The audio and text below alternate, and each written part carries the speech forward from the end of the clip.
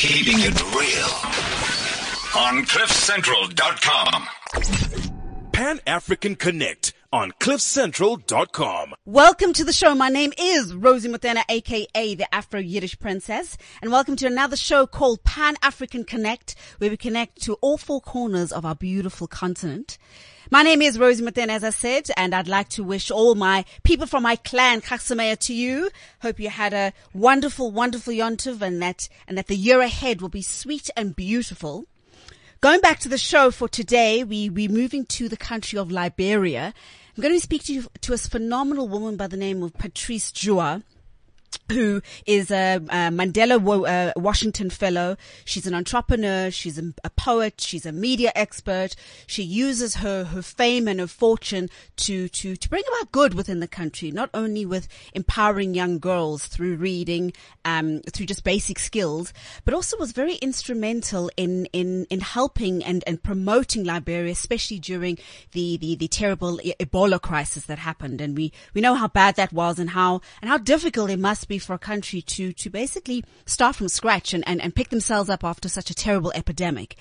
So after the break, we're going to be going into those different things. And of course, if you want to call me, my number is 0861 555 189. We're all on Twitter, Facebook and Instagram, either at CliffCentral.com or Rosie Motena or Princess RTM. That is my Twitter handle. But before we get into today's lineup, we've got to start it like as always. And here we go.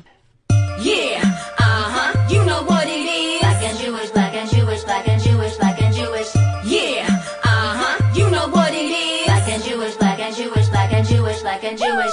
Yeah, you know what it is. My nose and ass, they're both big. Yeah, screaming fuck a hater. Sipping OE at my Passover Seder. Repping for my parents. When you see me, you know everything. Black and Jewish, black and Jewish, black and Jewish, black and Jewish. I put it down, got a star of David on my chain. Black and Jewish, black and Jewish, black and Jewish, black and Jewish. Black dad, Jewish mom, eating gefilte fish while pouring dime. Soon as I hit the shoe, I go so hard. I'm Rosh Hashanah, I blow the shofar, get my hair did, reading the Torah. I'm thugged out, I set my enemies with the menorah. And I got the pedal to the metal, cruising in my minivan, coming straight up out the shadow. Hear my grandma talk, but there's nothing you can tell her. We on the way to meet up with our Jewish diamond seller. She tryna set me up, but I'm breaking hearts. At least he's circumcised, that's a good start. Yeah, you know what it is. My nose and ass, they're both big. I use hot sauce on my laps and bagels. We on the corner, shooting dreidel. Repping for my parents. When you see me, you know everything. Black and Jewish, black and Jewish, black and Jewish, black and Jewish. We shut it down, had my bobbins for at KFC. Black and Jewish, black and Jewish, black and Jewish, black and Jewish. Got a call from my rabbi, this just in. There's a great deal on kosher chicken. Wearing big glasses, but I'm chic though. My bat mitzvah was cracking all week, ho. I'm sipping Clico, and I'm keeping Shabbos. Every Hanukkah, I devour the roots and lockers. No paper planes, but I'm taking flight. I got a free trip to Israel, birthright. Yeah, you know what it is. My nose and ass, they're both big.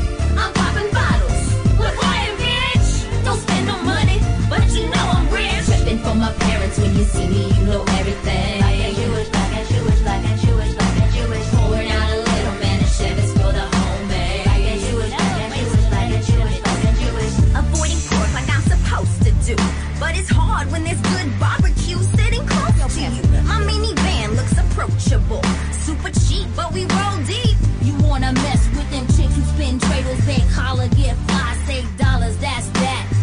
Jewish rap, I made me some chicken soup, cause my flow is sick. If you need you a lawyer, I'll get you a deal quick.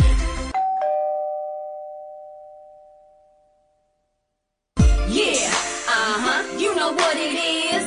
My nose and ass, they're both big. Yeah, screaming fuck a hater. Sipping Hennessy in my Passover Seder. Repping for my parents. When you see me, you know everything. Black and Jewish, black and Jewish, black and Jewish, black and Jewish. I put it down, got a star of David in my grill. Black and Jewish, black and Jewish, black and Jewish, black and Jewish. Yeah, you know what it is. My nose and ass. Of course, we start every show with Black and Jewish. My name is Rosie Mutena, aka the Afro-Yiddish Princess. Welcome to another show called Pan-African Connect, where we chat to people from all around our beautiful continent, finding out what they're doing, what's happening in different countries, and how we can create an even closer synergy between the different nations. Today, we're moving to Liberia, and I'm going to be chatting to a lady by the name of Patrice Joa.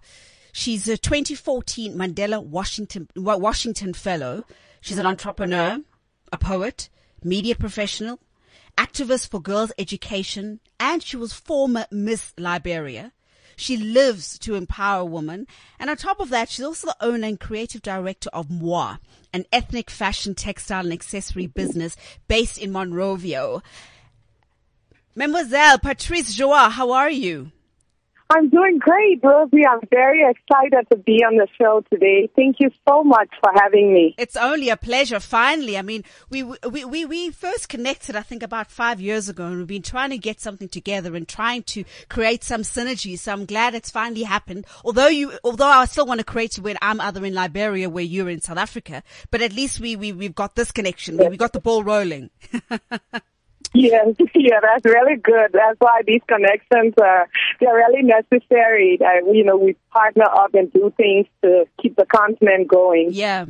Let's take it back. The Pan-African spirit alive. Yeah. But now you've done so much, and I mean the content and looking at your CV is just absolutely amazing, and I hope we can get through it all today. But let's start at the beginning, or rather from when I first met you. I mean, you were Miss Liberia. What year was that?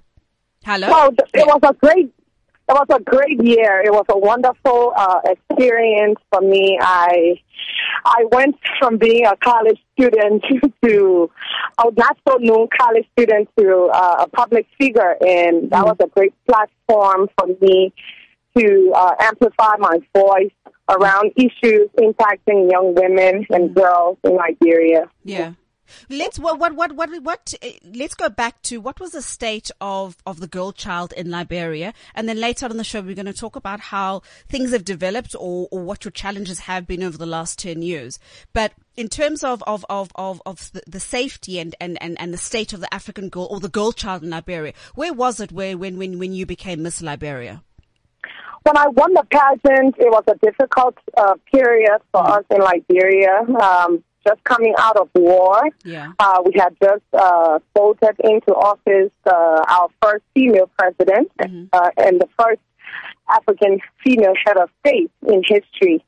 So it was a difficult time because the previous era, young women had encountered or had endured a lot of violence during the Civil War. Yeah. So when Madam Shirley took over, we had to change a lot of things. So when I won the pageant had garnered a negative reputation during the previous government because young women were objectified. Whenever they entered the pageant, they were, objectified and they weren't empowered sufficiently. Yeah. So when I won the pageant, I had a lot of work to do to change that image. And that's why I base my focus on initiatives around girls' education, sort of change that mentality that you can be a beautiful young woman, you can be a beauty queen, but you can still be an educated woman. Yeah. Sort of change the image that you can be an empowered young woman and, create a different picture of our girls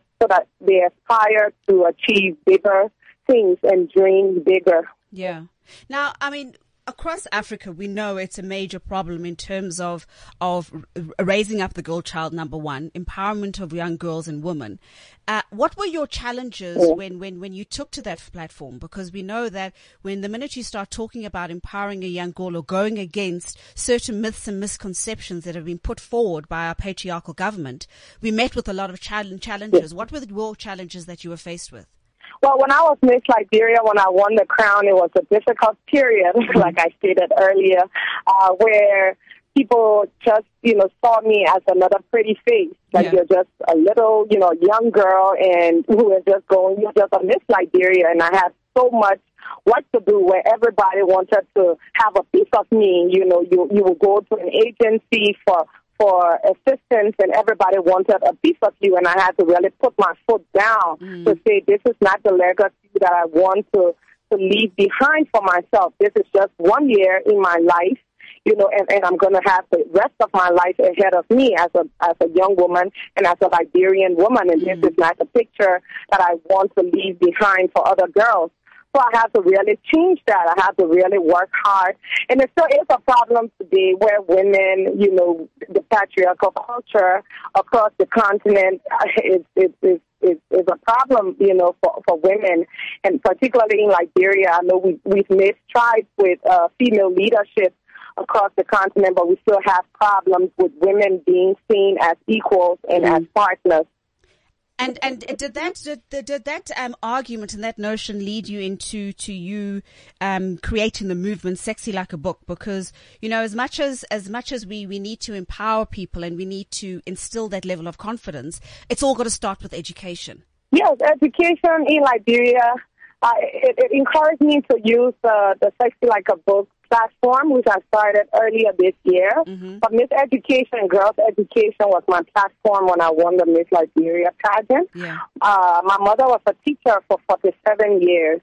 Mm-hmm. So I grew up in a family, a very simple and humble family that really valued education. Mm-hmm. And it was because I was born in rural Liberia, and it was because my mother was educated that she was able to educate my older siblings, and then they were able to educate us. So I'm very passionate about educating girls in the rural communities. Yeah. And I'm very passionate about girls' education and empowering young women, because when we do that, we give them something to aspire to so that they don't only see themselves as objects, particularly in a community like ours that is a very vulnerable society where, poverty, the poverty rate is very high and the illiteracy rate is very high.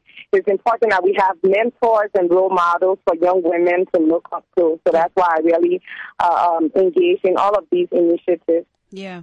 Because, at the end of the day, if you educate a nation and you educate a young girl, irrespective of what life throws you, and when people are going to try and take things from you, they can never take away what's in your mind and what's in your heart. So education and religion is incredibly, incredibly powerful. You mentioned about your mother, who was a teacher for many, many years. And I see that you started the Martha Joie Educational Foundation in honor of your mom. Tell us about that. The Martha Joie Educational Foundation, yes. I launched it in 2008. And the goal of the foundation is to provide innovative educational, mentorship, and entrepreneurial opportunities for young girls and young women in rural Liberia. So my mother spent her entire life teaching across rural Liberia. She did not come to Monrovia to teach, although she could have been sitting in the city, but she decided to spend her lifetime teaching in those rural communities. Yeah. Because they are vulnerable communities. Most of the aid, that when we get aid in the country, people always are focused on the capital. We're actually having a struggle here with decentralizing the government and all of the development that are going on. So our focus is to provide educational opportunities for girls in the rural areas. So it's a scholarship fund where we look for brilliant girls across the country, and we provide academic scholarships for them. Oh, fantastic! And what partners have you brought on board in terms of providing the education and the training and so forth?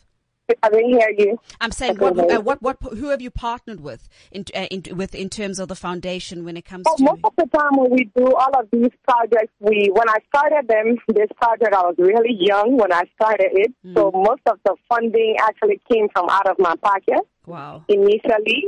And then, family members would chip in. But recently we've had a lot of partners coming on board and they're interested in working with us. We have Brand Woman Africa, that is a Ghanaian organization that was founded by Anita. Yes, Eskin from Accra, Ghana. Fantastic. Yes. Yeah, so they are going to be funding some of our scholars this year. And we have another organization in the States that's going to be funding some of our scholars. And we have some well-meaning Liberians and Africans who are also interested in working with us. So when I started it out of passion and wanting to give to the community from which I came. And now, people are beginning to see it and believe in it, and I'm very happy that people want to work with us. Well, it's definitely grown a lot of legs. Another thing which you've done and you're very, very passionate about is your design, and you created a label by the name of Moi, which you said means talk in am I pronouncing it right, in Kipele? It's called Pele. Yeah, Pele. Pele is the largest ethnic group in Liberia, and Moi is actually pronounced Moi, and Moi is the short form of my Pele name. I'm from the Pele ethnic group, and it's the largest ethnic group in Liberia, and the name is Moi, and Moi means talk. Yeah. So I started the business in 2008 out of the desire to promote the Liberian fashion scene and promote our creative sector and to brand our textile industry. So we are working on that. I've had the business for a while, but we're retooling. During the Ebola outbreak, businesses were greatly impacted. So we used that time to retool, and we're going to be focusing mainly with our rural weavers and working with them to brand our traditional ethnic cloth called the country cloth. So we want to market it, brand it. You started off as just as a fashion label, and then basically moved in where you're going to be working with the rural weavers and artisans. And is that also just because of an empowerment program and to uplift the rest of Liberia? Yes, I wanted to be, everything that I do, I want to have a purpose, and I wanted to impact the community. Because most times, fashion labels, people only, when you look at fashion, people are only focused on the glitz and the glamour.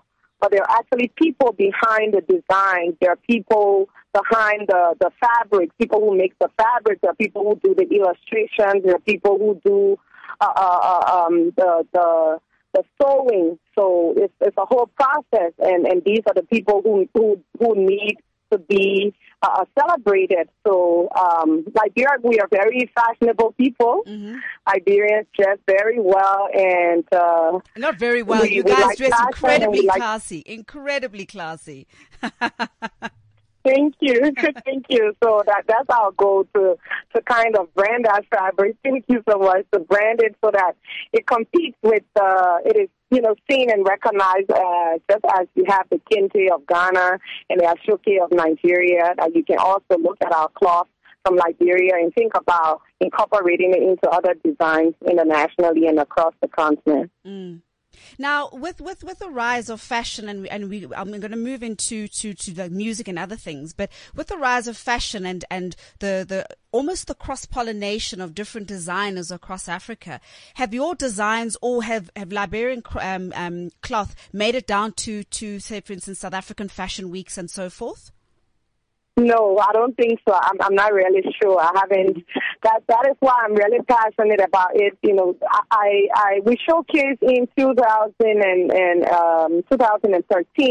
my brand was selected to represent Liberia at the Africa Fashion Reception in France. Beautiful. But we haven't really, in terms of creating synergies across the continent, we haven't really. Liberians are making headways with fashion across the world, but with the promotion of that particular fabric, I haven't seen, the fabric in shows in Cape Town and other parts of the continent. So that's why we are passionate about promoting the weavers, working with them, building their capacity, and marketing and branding the cloth where we're able to use it all across the continent and even across the world. Yeah. Well, we need to get that cloth spread across Africa.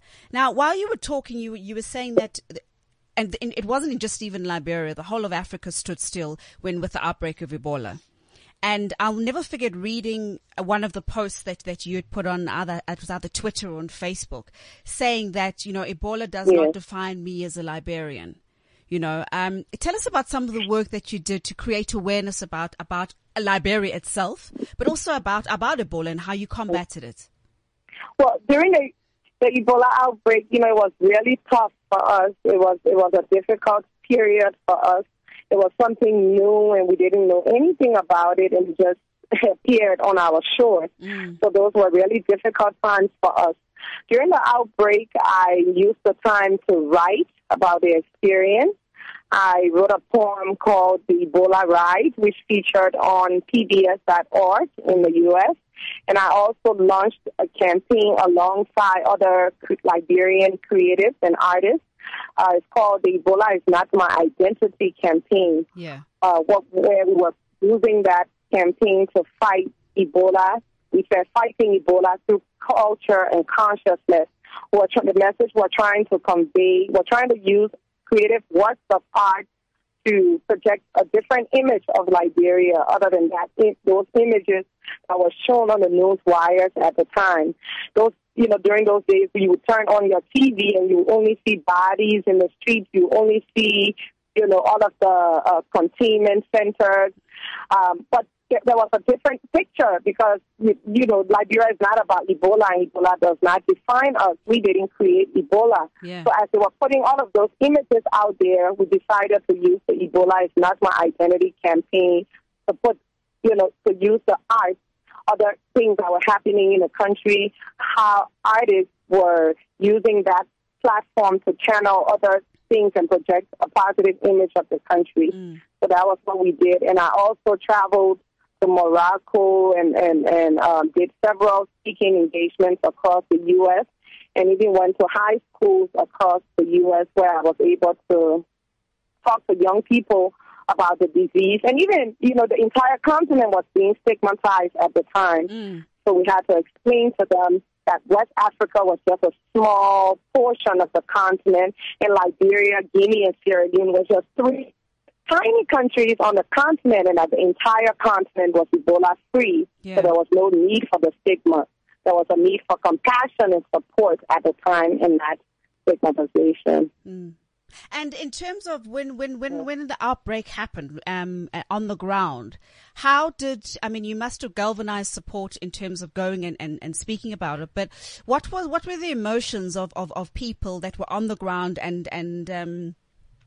trying to experience or trying to deal with what was happening in their country? It was really difficult for everybody. We had to wash our hands regularly. There were so many practices that we had to change because Liberians are very friendly people. We are very warm and hospitable people, and we're always hugging. Africans generally, we are really warm people, so we're always hugging and shaking hands, and we had to change all of that. We had to stop shaking hands. We had to stop hugging each other. We had to wash our hands. Every room you entered, you would have to wash your hands with chlorinated water. And there were so many things that happened. A mother would be sitting there, and the child would fall sick, and it would suspect that it was Ebola, and you wouldn't touch your child. And several other cultural practices were introduced, like cremation, because when somebody died of the disease, you wouldn't bury the person, go through the traditional burial while where you had to wash the body, bathe the body, and dress it up. You had to stay away from the body, and the burial team would come and cremate. Take the body to the crematorium, and have it cremated. Wow. So there were so many things that changed. A lot of relatives, people could not see their relatives anymore, and it was a period of grief. That's how I was inspired to write the poem Ebola Ride, because it was like we were stuck on this ride, and we didn't know where we would stop. It was a non-stop ride, and we didn't know when it would end. So it was a very tough time for us. But it was also a time where we noticed that communities were able, in times of trouble and disaster, that's when true innovations are born. So we saw a lot of innovation, we saw a lot of initiative, and the spirit of volunteerism at the community level. We were able to really galvanize all of our resources and work as communities to kick Ebola out of Liberia, along with the support of international partners. Yeah. But what also fascinated me, and you could probably shed a lot of light on this, is that because of the bodies, and you said that you couldn't follow the traditional rituals, especially if after somebody had passed on. How did you explain that to a typical rural community who believes and lives by those traditions and cultures every day? Was it a difficult task? It was really difficult. So, they during that period, those of us who are doing awareness and those who are really at the forefront had to engage with the community leaders and explain to them that this is for your own good, because it was difficult, like explaining to, other cultures, like, our Muslim friends, that you can't date the body and you can't do this with the body, and all of our other, traditional friends. So that was a difficult time. So we had to engage with the Christian community, youth leaders, traditional leaders to, put the message forward. And there were even periods where communities had to be quarantined. An entire community would be quarantined because, of a suspected case. If we had about 3 a report of a case or 2, they would quarantine the entire community. And so it was really a difficult time. We had a lot of tension going on during that period where people thought we would go back to war because it was you would stop an entire community from moving, and you're infringing on their rights, rights to a certain extent. So it was really hard, but people wanted to survive, so we had to adhere to all of those measures. Well, it just shows the strength of when a community comes together and believes in their country. Throughout the whole process and when it was happening and the whole world was looking at you, your posts and a lot of your other friends, as I said, were incredibly positive, and I think it was those prayers and that strength that really got you through. And as you said, that you didn't turn back to warfare. Because that would be, I wouldn't, for want of a better word, wouldn't be a perfect example, but all the doors were open for that type of friction to arise. So I take my hat off to you and I salute you for taking a stand and for being strong and believing in your country. Thank you so much. Thank you, Rosie. Liberia is all we have, so we have to, as much as we have a lot of lows, we also have a lot of highs, and those of us who are young and passionate, we just have to continue believing in the country and keep on trying our best to change the image. I'm very passionate about changing the image of Liberia within the international community. Absolutely. We're going to take a quick break, and we're going to listen to a song, one of my favorite Liberian artists, and the song's called It's My Life. And then after the break, let's talk about the stuff that you're doing across the continent, the International Day of the Girl Child, your amazing trip that you made to the USA, and then picking up on what's going to be happening for Patrice in the future. This is CliffCentral.com. iStore employs real people who love Apple products and sell Apple products, like the Apple iPhone 6 and the Apple iPhone 6 Plus. So if you're looking to upgrade and going somewhere that doesn't specialize in Apple seems silly, it's because it is. Especially since you can take out or upgrade any contract on any network at iStore, even if you took it out somewhere else. iStore. Why would you go anywhere else? Visit myistore.co.za for more info. T's and C's apply. Pan African Connect on CliffCentral.com. Welcome back to the show. My name is Rosie Mutena, aka the Afro-Yiddish Princess. Welcome to my show called Pan African Connect, where we connect you to all 4 corners of our beautiful continent. Today we are speaking to Patrice Joie, who is a poet, an entrepreneur, an activist, powerhouse woman from Monrovia, Liberia.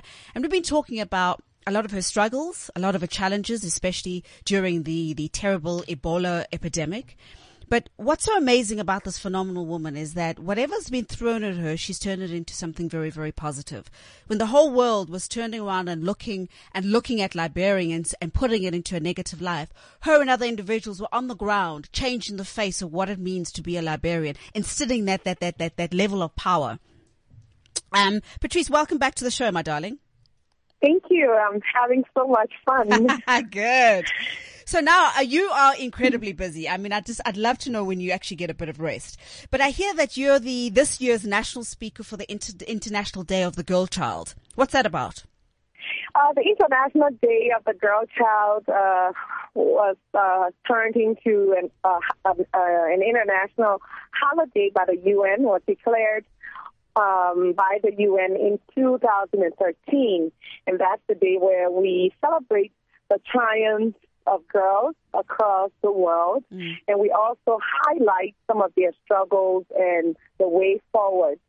So this year's international theme is the power of the adolescent girl, vision for 2030. And our national theme is ensuring quality education for girls empowerment. So I was selected as the speaker this year, and I'm really excited. And it just falls in line with my work and my passion for girls and girls' education. So it's right up my alley. Absolutely. And the thing is, when you live and you work through something passionate, it can only invoke even more positivity. That's true. That's true. And That's you also true. you so also I have sit so on. many stories. Yeah. Carry on. Sorry. You have so many stories. Yes, I was saying that I have a lot of stories to share about my experiences with girls across the country. So that day will be a great opportunity to tell the rest of the country some of the struggles and some of the positive positivities that are coming out of young girls across the country, some of the things that they're doing, some of the victories, and some of their problems. Girls in Liberia are very strong. They have all of these obstacles to obtaining education. They're faced with gender-based, with sexual violence, but they are still trying to rise above those circumstances. And in terms of the gender-based violence and violence against the girl, child, and women, does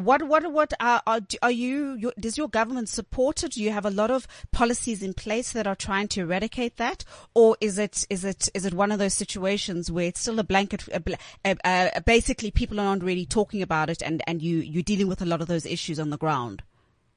Oh no, it's actually with all of the challenges that the government has had and all of the other obstacles that they're faced with, they've really been able to put their foot down when it comes to violence against women. The president takes rape very seriously. Good. And people who rape or abuse women, they're always brought to justice. That's so positive to hear. Because one of our biggest problems on the continent is that our justice system is the one that fails us as women, and you're saying that it's taken as a very, very serious crime. That is amazing to hear. Yes, we still have a long way to go with it, but since Madame Shirley's ascendancy to the presidency, she's actually made rape, into something that people feel free to talk about, because in the past, it was always handled and discussed the family way. They will always say, oh, leave that thing and let us discuss it the family way. Let us, talk it as a family. If somebody in your family harassed a little girl or abused a little girl, they wouldn't want you to bring shame to the family. They would want you to take it, behind the scenes and discuss it there and just sweep it under the rug. But her government has really taken a stand against that. So that's one of the success stories of our government. Well, that is great to hear. Great to hear. And may that example be spread to other areas across Africa where rape isn't seen as a crime in certain instances. But I mean that's a different show altogether. But now let's move on to the African Creative Economic Conference, because you sit on the advisory committee for that. What does that involve? The African Creative Economy Conference was launched by Ateria Network. The secretariat is based in Cape Town, South Africa, and Ateria Network is a network of Pan-African artists, creatives, and policymakers who are interested in advancing the creative sector. We come together and we share ideas on how to move the sector forward. So last year, it was launched about 5 years ago, and this year I was selected to serve on the advisory committee, being a young woman. And earlier this year, I was one of the new female faces of the African economy. I was featured as one of the emerging female faces of the African creative economy. So they wanted a different perspective from a young woman and a young African creative. Beautiful. So And in terms of the how rest that of the involved with that. in terms of the rest of the council, is it predominantly women, or is it a mix up of also men who sit in the advisory council? You have men and women, but I think I'm one of the youngest on the committee. Congratulations. Well, you just continue Thank to you. excel and excel and excel.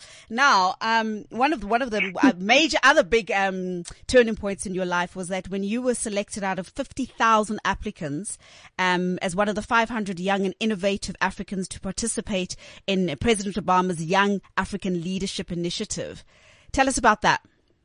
Well, President Obama launched the Young African Leaders Initiative in 2010, and the goal was to scout the next generation of leaders to steer the future of the continent.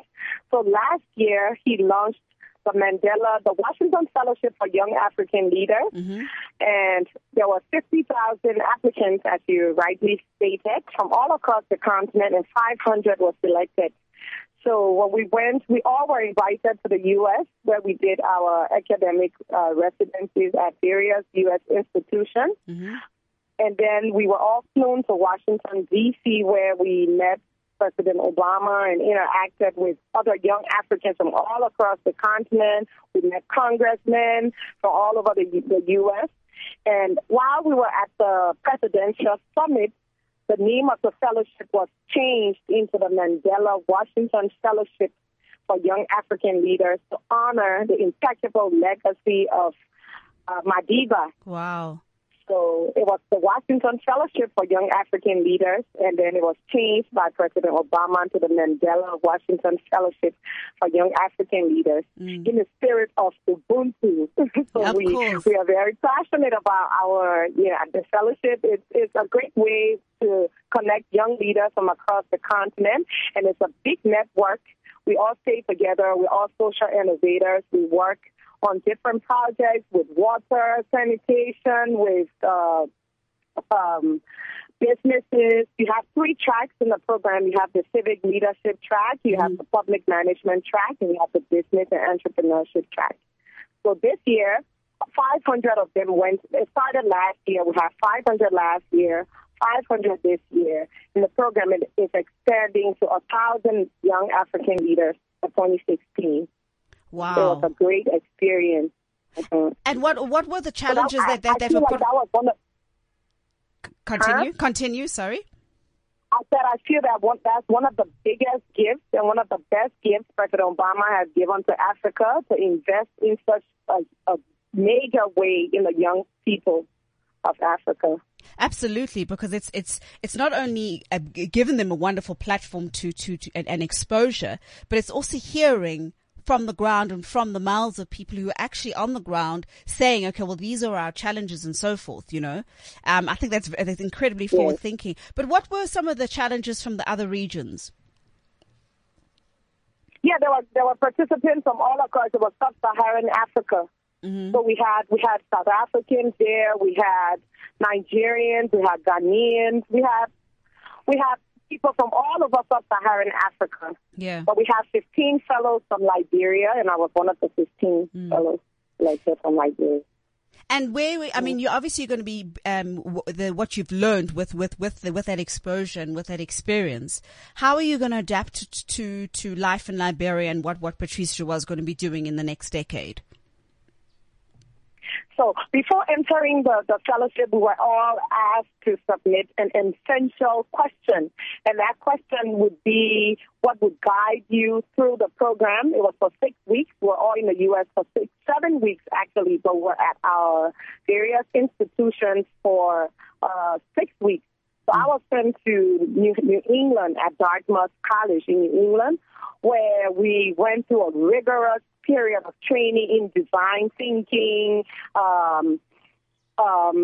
social entrepreneurship, and so many other, programs that just had us on our toes. So after that training, especially the design thinking methodology really stood out for me as a creative, being so, most times creatives are regarded as unstructured people where you have all of these different things going on. Yes, you have all of these different projects going on at the same time.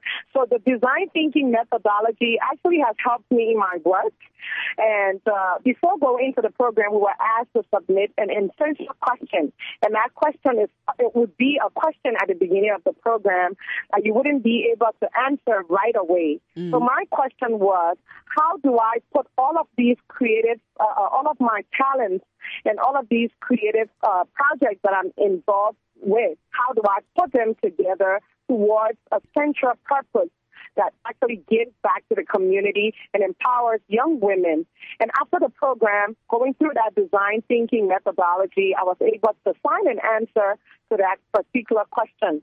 And it has helped me to approach everything that I do in a very structured manner. And it has helped me gave me a lot of inspiration also looking at other young people from across the continent and looking at what they are doing with limited resources and how they're able to impact their communities. Yeah.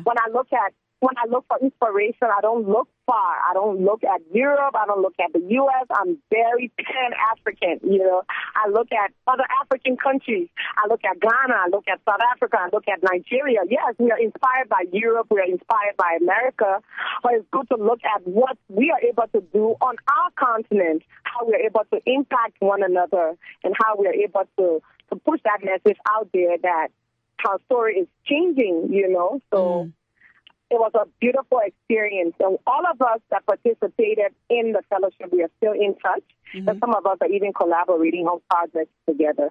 Oh, wow. Because that was going to be my next question, was that, what you just said to me was actually brought goosebumps, because for so long, especially artists and especially people within our genre are always looking to America or looking to the West to find that level of inspiration. And it's actually here. It's been here all along, but we didn't know how to find it and to believe in it. So it's really great that you're pushing that forward, especially from a young perspective. But, in terms of the collaborations, I mean, what type of collaborations, if you had a wish list, what type of collaborations would you like to get into with, on the Pan-African market?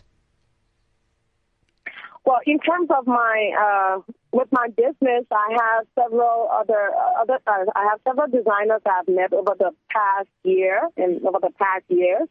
And I'm interested in working with designers that, for the business, like designers that promote ethnic fashion and ethnic luxury. So I met a few of them during the fellowship, and I met a few of them in Paris, and we're looking to work together. And I have friends in South Africa as well who do work with girls' education. So we are actually working to create some sort of collaboration where we bring girls from South Africa to Liberia for exchange programs where they interact with students here. And we take students from Liberia to South Africa to get the South African experience and learn also about their culture, the South African culture and way of life. And we intend to do that all across the continent with time. So mainly, with my business and all of the girls' education initiatives. And also the Miss, okay, I'm sure you're going to ask me about that further on. But there are so many things around girls' education and entrepreneurship, and there are so many other plans in the works for collaboration. But you were going to mention something. Continue. I was going to talk about the miseducation, but I'm sure you have that to ask me about. Let's go straight into that, because that's incredibly important, and that is something that I think it's not only a Liberian issue, it's a Pan-African issue. And it's something that we could create some form of synergy between 3 or 4 different governments, whether it's East, West, Southern, or Central Africa. But let's tell the listeners a little bit more about the actual program. The Miseducation program, I launched it in 2007 when I won the title. In 2006, as I said, girls' education was my project. I was working on girls' education during my year. So I launched the Miseducation pageant to inspire girls to go to school and stay in school and strive to achieve higher education. So we hosted it, and last year, fortunately for us, it was acknowledged by First Lady Michelle Obama. Mm-hmm. So since last year, we had plans to take it to make it into a Pan-African initiative. But with First Lady Michelle Obama's recognition of the initiative, we've had a lot of interest in it from across the continent. So we're working on making it a Pan-African pageant. So we have Miss Education Ghana, Miss Education Uganda, Miss Education South Africa, Miss Education Senegal, and so forth. Beautiful, and an acknowledgement from Mrs. Obama. I think you're on the right footing there, girl. Well done.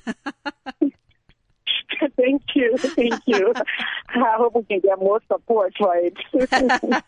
Yeah. Now, you're incredibly busy. I mean, you're traveling across the continent. You've been flown into countries, doing phenomenal work. I mean, you are the change that we need in this world. But does Patrice have a personal life? Are we their children in the marks? Is there space for a lover in your life? That's a very difficult question, and I haven't really spoken about it publicly. But yes, I'm very private. But I love love, and I think love is a beautiful thing. And when you're younger, you tend to see it in a different way. We all have had our hearts broken at some point, but love is a beautiful thing, and I like my African men. I like African men. I like my black men. Yes.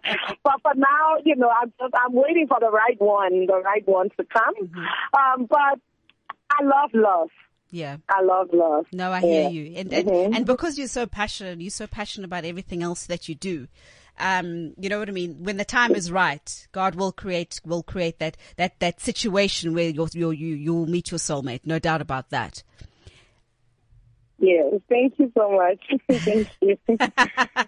And your writing, are you, I'm going to move away because I know you don't like talking about your personal life. So that's the last personal question, the question I'm going to ask you.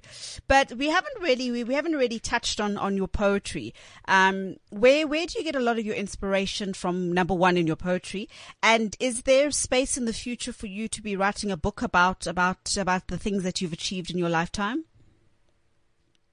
Yes, I started writing when I was 10 years old, and at the age of 16, I became the youngest member of the Liberia Association of Writers. Wow. So I won a poetry competition, and I became the youngest member of the Liberia Association of Writers at the time. And it was because of my writing. My writing has actually opened a lot of doors for me. It was because of my writing that I won the Miss Liberia pageant. My talent was a poem that I wrote and performed during the pageant. So it was because of that I won. And even at Miss World, when I participated in Miss World in Warsaw, Poland in 2006, I ranked amongst the top 10 finalists in the Miss World Talent competition because of another poem that I wrote. And last year, I also wrote a poem in honor of President Obama. And he wrote me a letter and acknowledged the poem, so I was very excited about that. Oh, wow. I write from time to time for the Liberian Observer, which is the oldest Liberian daily. And I have plans to write several books, amongst them children's books and a poetry book and a pageant book to help other young girls who are interested in participating in pageants so that they're not so lost, so that they learn about what the experience is all about. And in my personal story, growing up as a young, very little, when the Liberian Civil War started, I was very little. So the Liberia before the war, I didn't get to see it. I was really little. So everything that, we had, those days before the war in Liberia now, people refer to those days as normal days. Yeah. Normal days. So you always hear the older folks talking about it so passionately, and they're always sharing beautiful experiences and stories about when, President Topman was in power, President Tolbert. You always hear about those glorious today, but we didn't get to see it. So it really hurts me. So I have a lot of stories about my experiences growing up during the war, even, going to school when people were firing bullets and walking to school under bullets, and still being determined to graduate from high school, go on to college, and still fight to make something out of my life. Because a lot of young people gave up during those years. We had a lot of young women and people that just, decided that they just gave up. They didn't want to do. They weren't inspired to move forward. But I have so many stories to tell, and hopefully I can write some books and share those stories. But you see that you've just hit on you've hit on such an important note, and I think a lot of people, and for me for one, who wasn't brought up in a war zone country, although we were part of apartheid and so forth, but I lived a very, very sheltered life, and people take it for granted on the psychological and emotional impact that it has on young children. And it's so sad when you say, well, people gave up. How do you give up when you're so young? I mean, what kept you going? What inspired you to become and to believe in your power? The thing about me is that I don't see my location as a limitation. I try to look beyond my location. So during those years when I was really little, we spent a part of my childhood growing up in Cote d'Ivoire. We ran away and we lived in Cote d'Ivoire for about 4 to 5 years.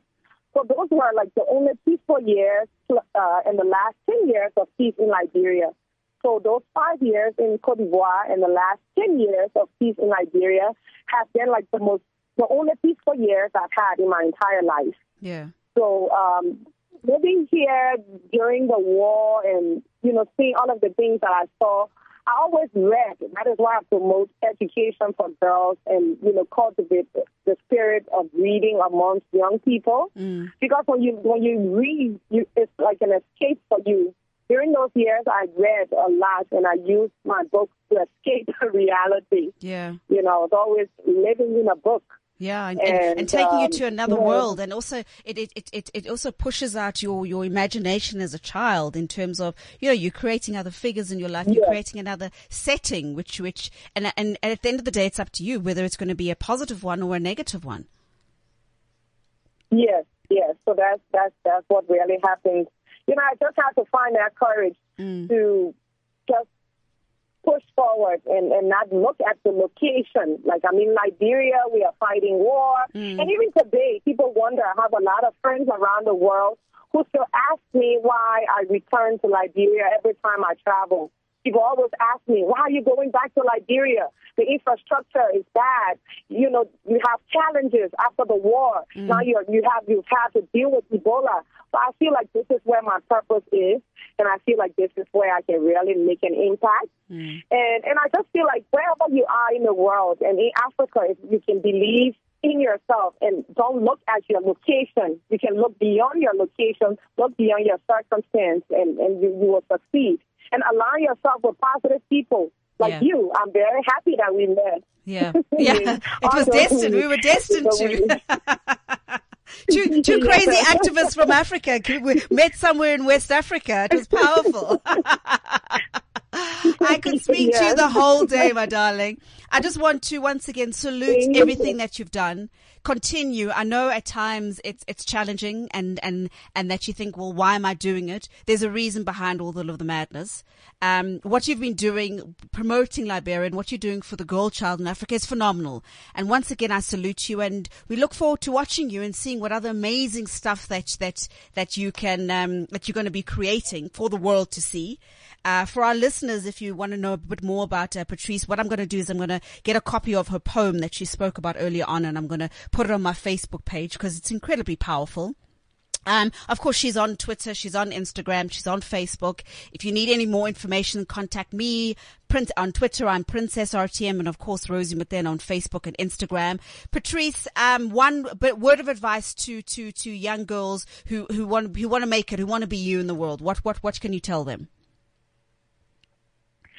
for young girls who want to make it, be hungry to succeed, be eager and be willing to learn. And like I said earlier, never look at your location as a limitation. I'm sitting right here in Liberia, in this tiny country in West Africa, but I have big dreams and I'm thinking continentally and globally. So never limit yourself to your location. You're more than your circumstances and you're more than your location. Beautiful, beautiful. Thank you so much. God bless you, my darling. We will chat soon. Thank you so much for having me. Cliff Central, I love you. Thank you. Thank you to all the listeners who tuned into the show. Of course, next week we'll be back. Next week we're probably going to be going to East Africa. I know I did say that we were going to be going to East Africa, but special guest that I wanted to interview wasn't around. She was in New York, so we're going to hear all about that amazing trip. But please tune in next week, 3 to 4. I'm Princess RTM on Twitter, Rosie Mutena on Facebook and Instagram. Thank you so much for listening, and we're going to play out with another Liberian artist called Yemi Alade. Pan African Connect on CliffCentral.com.